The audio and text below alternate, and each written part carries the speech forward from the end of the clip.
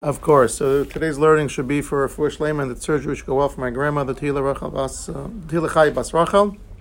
She should live and have good health, and Hashem should watch over her during the procedure. Okay, so we are on the last line of Yudalad Amud Bet in Brachos. Before we I wanted to just do two quick things that we just left off last week.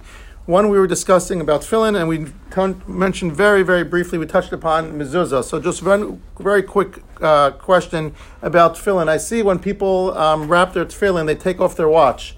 Is one allowed to wrap their tefillin over a wristwatch? Or does one have to remove the wristwatch?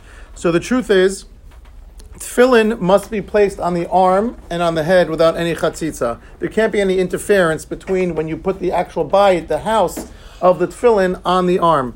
The question is, does that apply to the straps as well when we wrap it, or is it limited just to the bayit?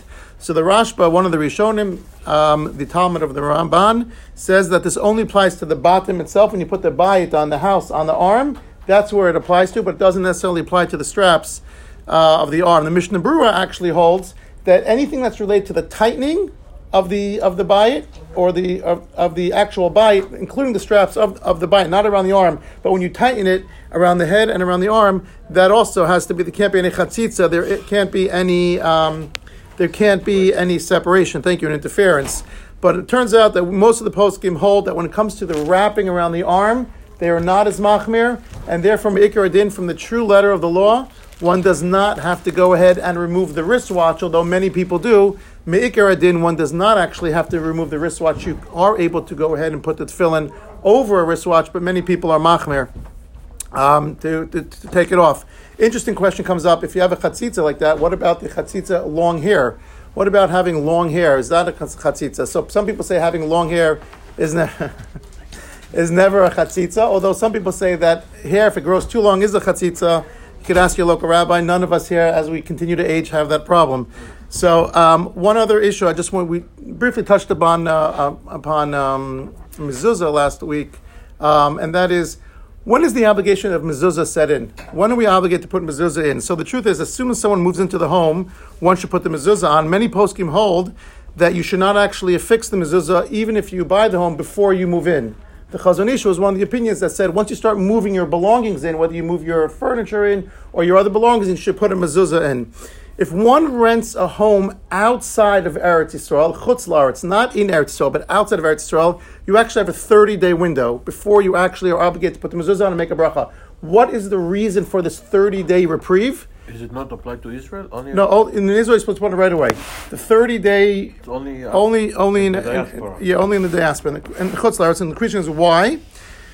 So Rashi gives a very interesting answer. Rashi says until 30 days has passed, one can change your mind about the rental, and therefore it's not really considered yours, and therefore you don't have to go ahead and put the mezuzah on. Tosfos says it's not considered. He said it's only considered a temporary dwelling until after it's for the first 30 days. It's considered a temporary dwelling. So Rashi says because you have the ability to renege and retract, and Tosfos says because it's not considered a permanent dwelling until 30 days in, and we know that you're not obligated to put in a temporary dwelling. The issue becomes, according to Rashi, then what happens if you sign a long-term contract and the lease, and we know you're going to be there more than a month? So in other words, even though the first month we say you have the ability to renege, but in the event that you sign a long-term lease and you're not going to renege, then according to that, you should really put it on right away. So it does have practical applications. We do go hold, and we're of the opinion that you're not obligated to make the bracha for 30 days. So even if you put a mezuzah on, many poskim hold, you should put the mezuzah on right away. You don't make a bracha until 30 days. You can either remove the mezuzah at that time and make the bracha, or according to Rav Moshe Feinstein, if it's too much of a difficulty to actually detach, take out the nails and put it back, all you have to do is touch it or rub the mezuzah and you can make a bracha. You don't actually have to detach the mezuzah at the 30-day mark. Wait, so why does that only hold true in chutz la'aretz? I mean, is contractually, are we bound differently in Eretz Yisrael? Interesting. So I think we believe that everything you have a bigger tie to the land. It's more, you acquire it sooner. We own it as a community. It's a little different in the concept. You moved out, let's say 30 days. Within 30 days, you moved out of some place you were renting in. Right, but that's true. That kula doesn't apply. It's supposed to be within the first day. And most people hold that you're not actually obligating the bracha until day 30. So even though you're supposed to put the mezuzah on right away, you don't have to make the bracha until day 30. So the question is, do you detach it and make the bracha and put it back on, or do you just touch it under difficult circumstances to remove it? Rabbi Moshe says you can just go ahead and touch it and make the bracha. The rabbis are open that we change our mind. And go back to Eretz Yisrael. Exactly. Mezuzah is one of the classic cases of compromise. What do I mean by that? How do we put our mezuzah on the door? Slanted. Anyone know why we put it slanted? Machlokas, whether this exactly, this very good. So Rashi holds we held it. You should put the mezuzah on vertical. Tosfos says you put it on horizontal. So in order to make a compromise, we put it slanted, which is always the nice vart when a family gets married, a husband and wife, and they get a new home. The mezuzah serves as a reminder that they're supposed to compromise with each other. It's not only yes, dear, I'm sorry, but hopefully once in a while, yes, sir, I'm sorry also. Well, we'll leave that to a different day. In any event, that's why it's tilted a little more. It's not exactly 45 degrees. But how do you that's the. How do you put it anywhere horizontal? I mean, it just doesn't make sense. Yeah. So that's what Tosfos says horizontal. Rashi says vertical, and we make a compromise. And hopefully this should serve as a reminder for the new couple when they build their first house together. Okay, the Gemara. Sorry. When you leave the house, yes. You're supposed to leave it. You're supposed to leave it. If the new person is coming is Jewish, you're supposed to leave it there. He could pay you for it. You can charge him for it. Yeah. Doesn't matter. You can charge him. You can charge him, but you're supposed to leave it there. Yeah. Okay. You're saying you make a new bracha. As a new owner, you make a new bracha, yeah. It's already there. Okay. Now, last line on Daf Yudal Mabet. Amar Rabbi Yochanan Harotze sheikabel olav o malchus shemayim shlema. Someone who wants to accept upon himself full malchus shemayim, the full yoke of heaven. What should he do? Yipana. This is talking about in the morning when he wakes up. Yipana. He should go ahead and take care of his bodily requirements and necessities. Go to the bathroom. V'yitol yadov, wash his hands. V'yaniach tefillin, put on tefillin. V'yikra kriya shema, and read kriya shema. V'yispalo. And he should go ahead and daven, meaning Shemona Esrei. V'zohi malchus shemayim shleiman. This is how someone accomplishes the full malchus shemayim. He fully accepts upon himself the yoke of heaven. Why is it important? Why does the Gemara go out of its way to tell us he should take care of his bodily needs? For the very simple reason that if one did not do that prior to davening, and while davening has the urge, he violates Baal Teshaktu. It's not Shosechem. You're not supposed to go ahead by Baal Teshaktu. You're not supposed to go ahead and make yourselves abominable. Meaning, if you have the urge to go, you should really be able to go, and it's going to ruin your kavana. So therefore, in order to have the full kavana when you daven, take care of your bodily needs beforehand. And it says, interesting, it says, V'yital yadav. You should go ahead and you should wash your hands, but it doesn't say yirchotz yadav. Why does it say yitol? So we'll get to this in a moment, but yitol suggests that you need a kli. You need actually a cup to wash your hands, as opposed to just putting your hands under the faucet. We'll get to that in a minute, why that's important. And that is the full way you are mekabel malchus shemayim shlema. Now it's interesting, by the way, why put tefillin on. So they say that the tefillin shel rosh basically there is to keep our neshama in check, because our spirituality stems from our brain, and the tefillin shel yad is right next to our heart, and the heart is really the desire for the physical world, and therefore when we're able to subjugate both with tefillin shel yad, the rosh, and the tefillin shel yad, the leiv, we're really subjugating ourselves completely to HaKadosh Baruch Hu. I hope you're paying this kid. That's a slave labor. This is not Vietnam. Dude, it's not Cambodia. Very good. You want to learn Gemara with us? Is he paying you?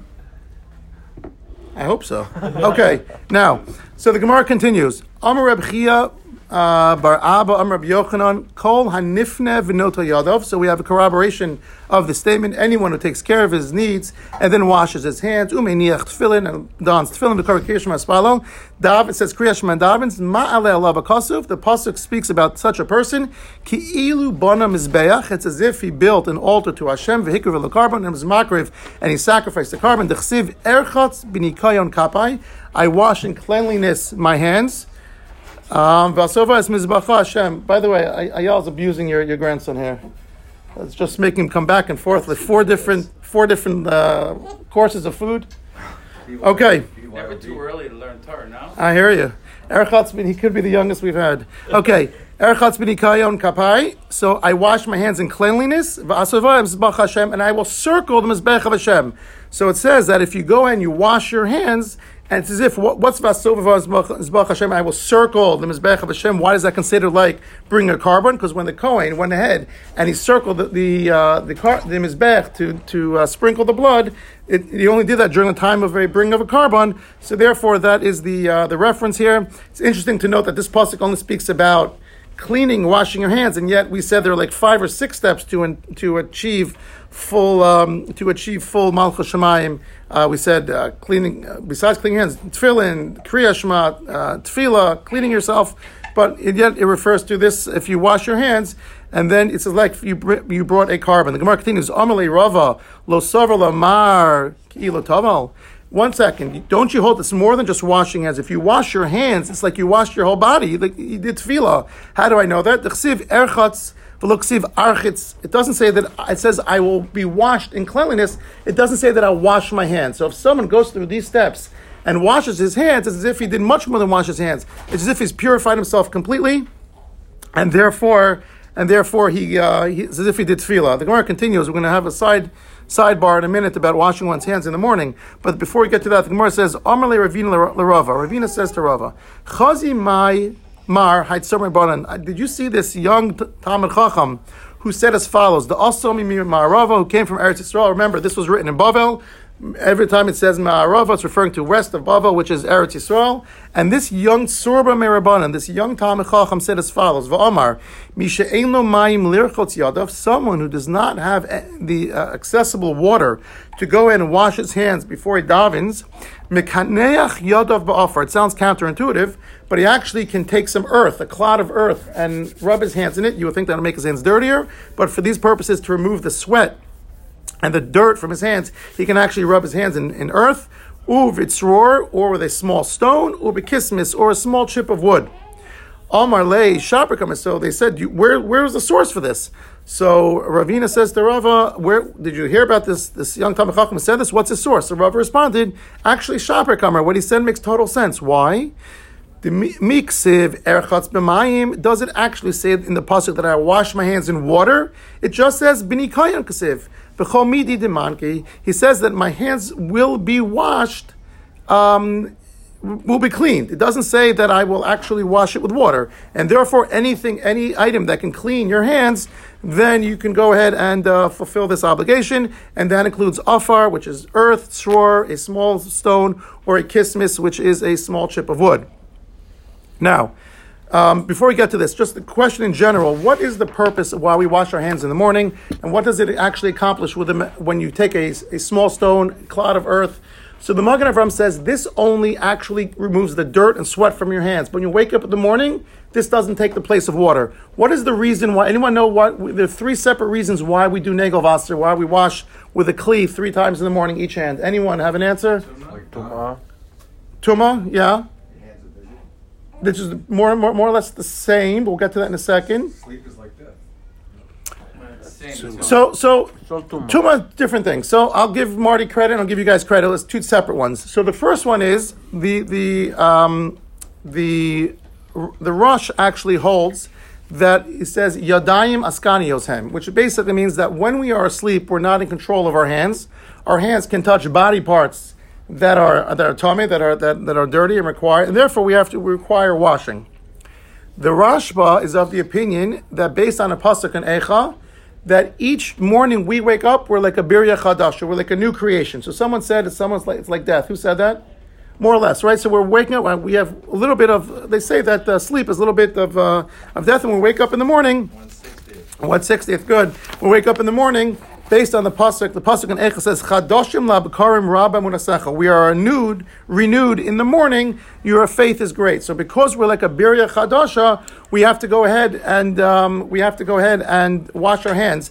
And he says he equates this to the Kohen doing the avoda. Before the Kohen did the avoda, he would go to the kior and he would take a kli and wash his hands. So the Rashba says what we do in the morning is patterned after the Kohen. So 2 different possibilities thus far. Either because our hands likely touch the part of our bodies which now requires us to clean our hands, And that's the Rosh. And the Rashba says, simply because we're like a Birei Chadash, we're like a new creation, and therefore we are patterned after the Kohen. Before he did the Avodah, before we daven, we have to go ahead and use a Kli. Two very practical differences between these two opinions. Number one, what about for a different tefillah? What about for Mincha or Mariv? So if you say that the whole reason is because we're like a new creation in the morning, then you don't have to wash your hands before Mincha Mariv. If it's because our hands are dirty, then if your hands are dirty before Mincha, you have to wash your hands as well. So the reason of the Rashba that when we wake up in the morning, Chadashim Labakarim, we're renewed in the morning, that's specifically to the morning that one has to wash his hands before davening. But it wouldn't apply to Mincha or Mariv. As opposed to if your hands are dirty, if you touched an area, you just came in from the field and you're gathering, in the olden times, you're here, let's say you're playing baseball or basketball and your hands are a little dirty, and you're coming in camp to daven Mincha, you should really wash your hands according to the Rush. The other major difference is, do you need a Kli? So according to the Rashba, the reason why we need a Kli is because we are mimicking the Kohanim. But according to the Rush, one would not need a Kli. Okay, and the last reason, by the way, the Gemara in Shabbos says there's a Ruach Ra'ah. There's an evil spirit that descends upon us, and therefore the only way to remove this evil spirit is if you do the formula that we mentioned, but simply putting your hands under a faucet would not go ahead and accomplish that. Those are the three. Rotated the handle on, off, on, off, on, off. That's better than just putting it in a still water, but ideally you're supposed to have a Kli, just like the Kohen did, but again. There's no cup, you're. Correct. Okay, Gemara continues. The Gemara says,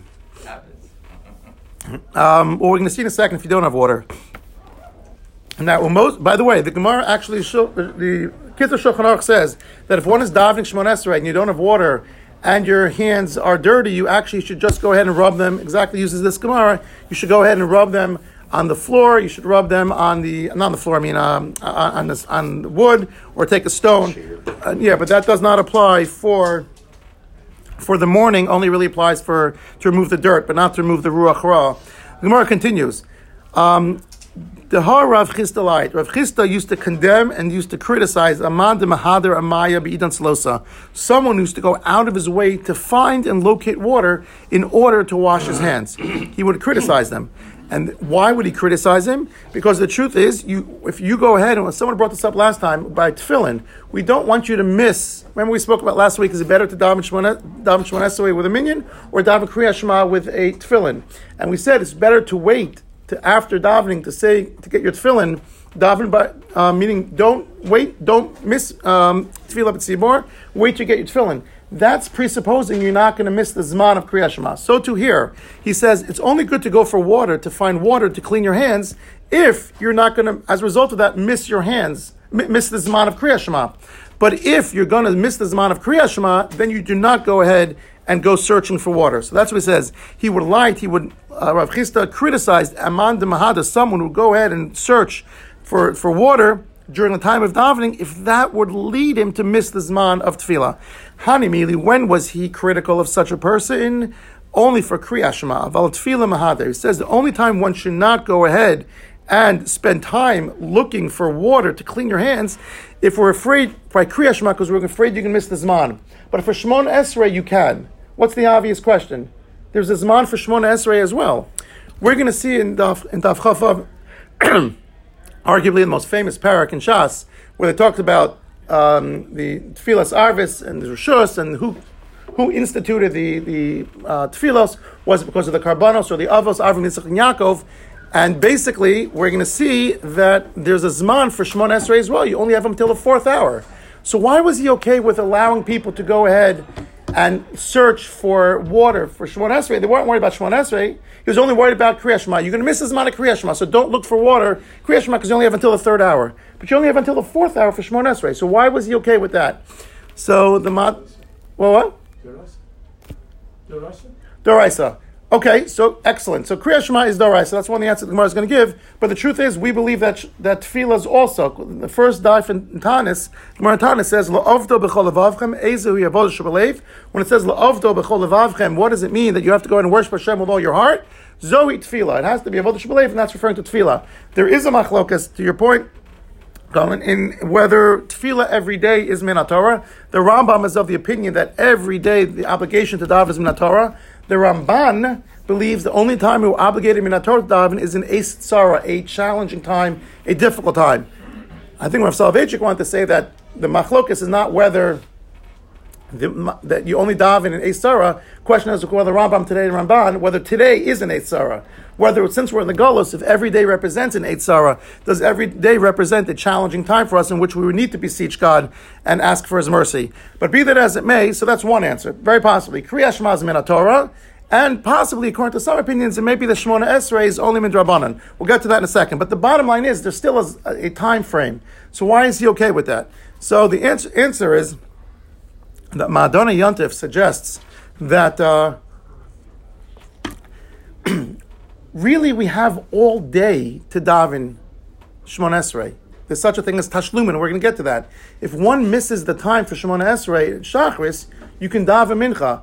But the Ikar Adin, the time frame for davening Shemona Esrei is 12 hours. You have all day during the day. Shema is literally only 3 hours. If you miss Shema afterwards, we don't have Tashlumin by Shema. So Me'ikar Adin, the mitzvah, there is no Zman for Shemona Esrei, Me'ikar Adin. We made it so that you should daven early in the day, but if you miss it, you certainly make it up later. In any event. So, the question is, so that now we're going to ask, we're going to see later on, we're going to ask, later on, we're going to give that answer. Now, the Gemara says, the Gemara goes on to say, V'ad kama, how far does one have to go out of his way to search for water? So the Gemara says, ad parsa. You have to go until a parsa. A parsa is 4 mil, which is, each mil is 2,000 amos. So technically you should go about 8,000 amos to find water, which is about 2.5 to 3 miles. Now, the other time where parsa comes up is by Tchum Shabbos. We're not supposed to go out of the Tchum of Shabbos more than 2,000 amos, even though we're allowed to go, Me'ikar Adin, you're allowed to go 12,000 amos, but why they picked 1/6, I'm not sure, but the Torah said basically, they really, they don't want you to go, they're making a siyag, they're making a boundary. If you really have to go 12,000 amos, we'll only let you go 2,000 amos. But that's also where parsa comes in. But here, they say you can go up until 4 parsos, and that's 8,000 amos, which is about 2.5 to 3 miles, right? And amos about between about 1.5 to 2 feet. So the Gemara continues, V'hani mili likamei. The only time one has to go out of his way that far to look for water is if your search for water will lead you in the direction that you're going. So if you're going that way anyway, continue in your path and look for up to 4 parsa. 4 mil, sorry, 1 parsa, 4 mil. But if avala chore, but if you have to go back, do a 180 and go backwards, afilu mil in a chozer. You do not have to go back more than a mil. But the Gemara says, the fact you don't go back more than a mil, milud in a chozer, hapachos mil chozer. You do have to go back for a mil, meaning you have to go back either 2,000 amos behind you or up to 8,000 amos ahead of you, about 2.5 to 3 miles ahead of you, to look for water. Okay. Let's just at least, we're going to start the Mishnah. Let's do a couple lines. The new Mishnah on Daf Tesvav says as follows. Someone who reads Shema did not say it loud enough that he can hear it in his ear. In other words, he didn't say it audibly enough that he can hear it. Yotza, he is still Yotze. Rabbi Yossi Omer lo Yotza. Rabbi Yossi says he was not Yotze. So the question is, if I said Shema so low that I was not able to hear it myself, certainly not so that no one else can hear it, but even I couldn't hear it, are you Yotze or not? So the Gemara says, this is machlokas. We're going to see that this first opinion is Rabbi Yehuda. Rabbi Yehuda says you are Yotze. Rabbi Yossi says you are not Yotze. What about the next line? Karav lo diktek b'Yossi Yosel. You read it, but you did not enunciate each word correctly. Rabbi Yossi says you are Yotze. Rabbi Yehuda says lo Yotze. So there they flip. Now, initially they said that someone who does not say it audibly, Rabbi Yossi says you're not Yotze, Rabbi Yehuda says you are Yotze. Now a different element, and that is if you do not enunciate the words. What does enunciate the word means? There's a lot of words in Shema that the last letter of one word is the same letter as the next word. B'chol levavcha, right? B'chol levavcha. So you say one word, b'chol levavcha, that's not enunciating. There's other examples. V'chara af. If you say v'charaf, that's also not enunciating. V'chara af means Hashem will be angry. V'charaf is going to chayre if you can embarrass. Two different words. So v'chara af, v'charaf, or b'chol levavchem, or b'chol, v'avadatem mehira. Vavadatem ends with a mem. Mehera starts with Vavadatem Mehera. If you say one word, that's not enunciating. So in that case, there's a machlokus whether you're Yotze or not. And lastly, the last line in the Mishnah, Hakori lemafreya. Let's say you read it backwards. Either you read the partials out of order, 3-1-2 or 3-2-1, or you read the psukim out of order, lo yotze, you're not yotze. Kara v'ta, what happens if you actually read and you made a mistake, you read it in the wrong order, yachzor l'makom shata, you should go back to the place where you first noticed that you made the mistake, and then you'll go back from there and you'll pick up, and we will pick up Eretz Hashem with the Gemara on Thursday. So again, we won't be here tomorrow, or I won't be here tomorrow or Wednesday. We'll be in Eretz Hashem, pick up Thursday. And again, it's a little bit erratic just because travel up to visiting day and everything. Next week, we'll do Wednesday and Thursday next week. So this week, Thursday, and next week, Wednesday and Thursday, and then we're back on track for a regular day. Have an amazing day, everyone.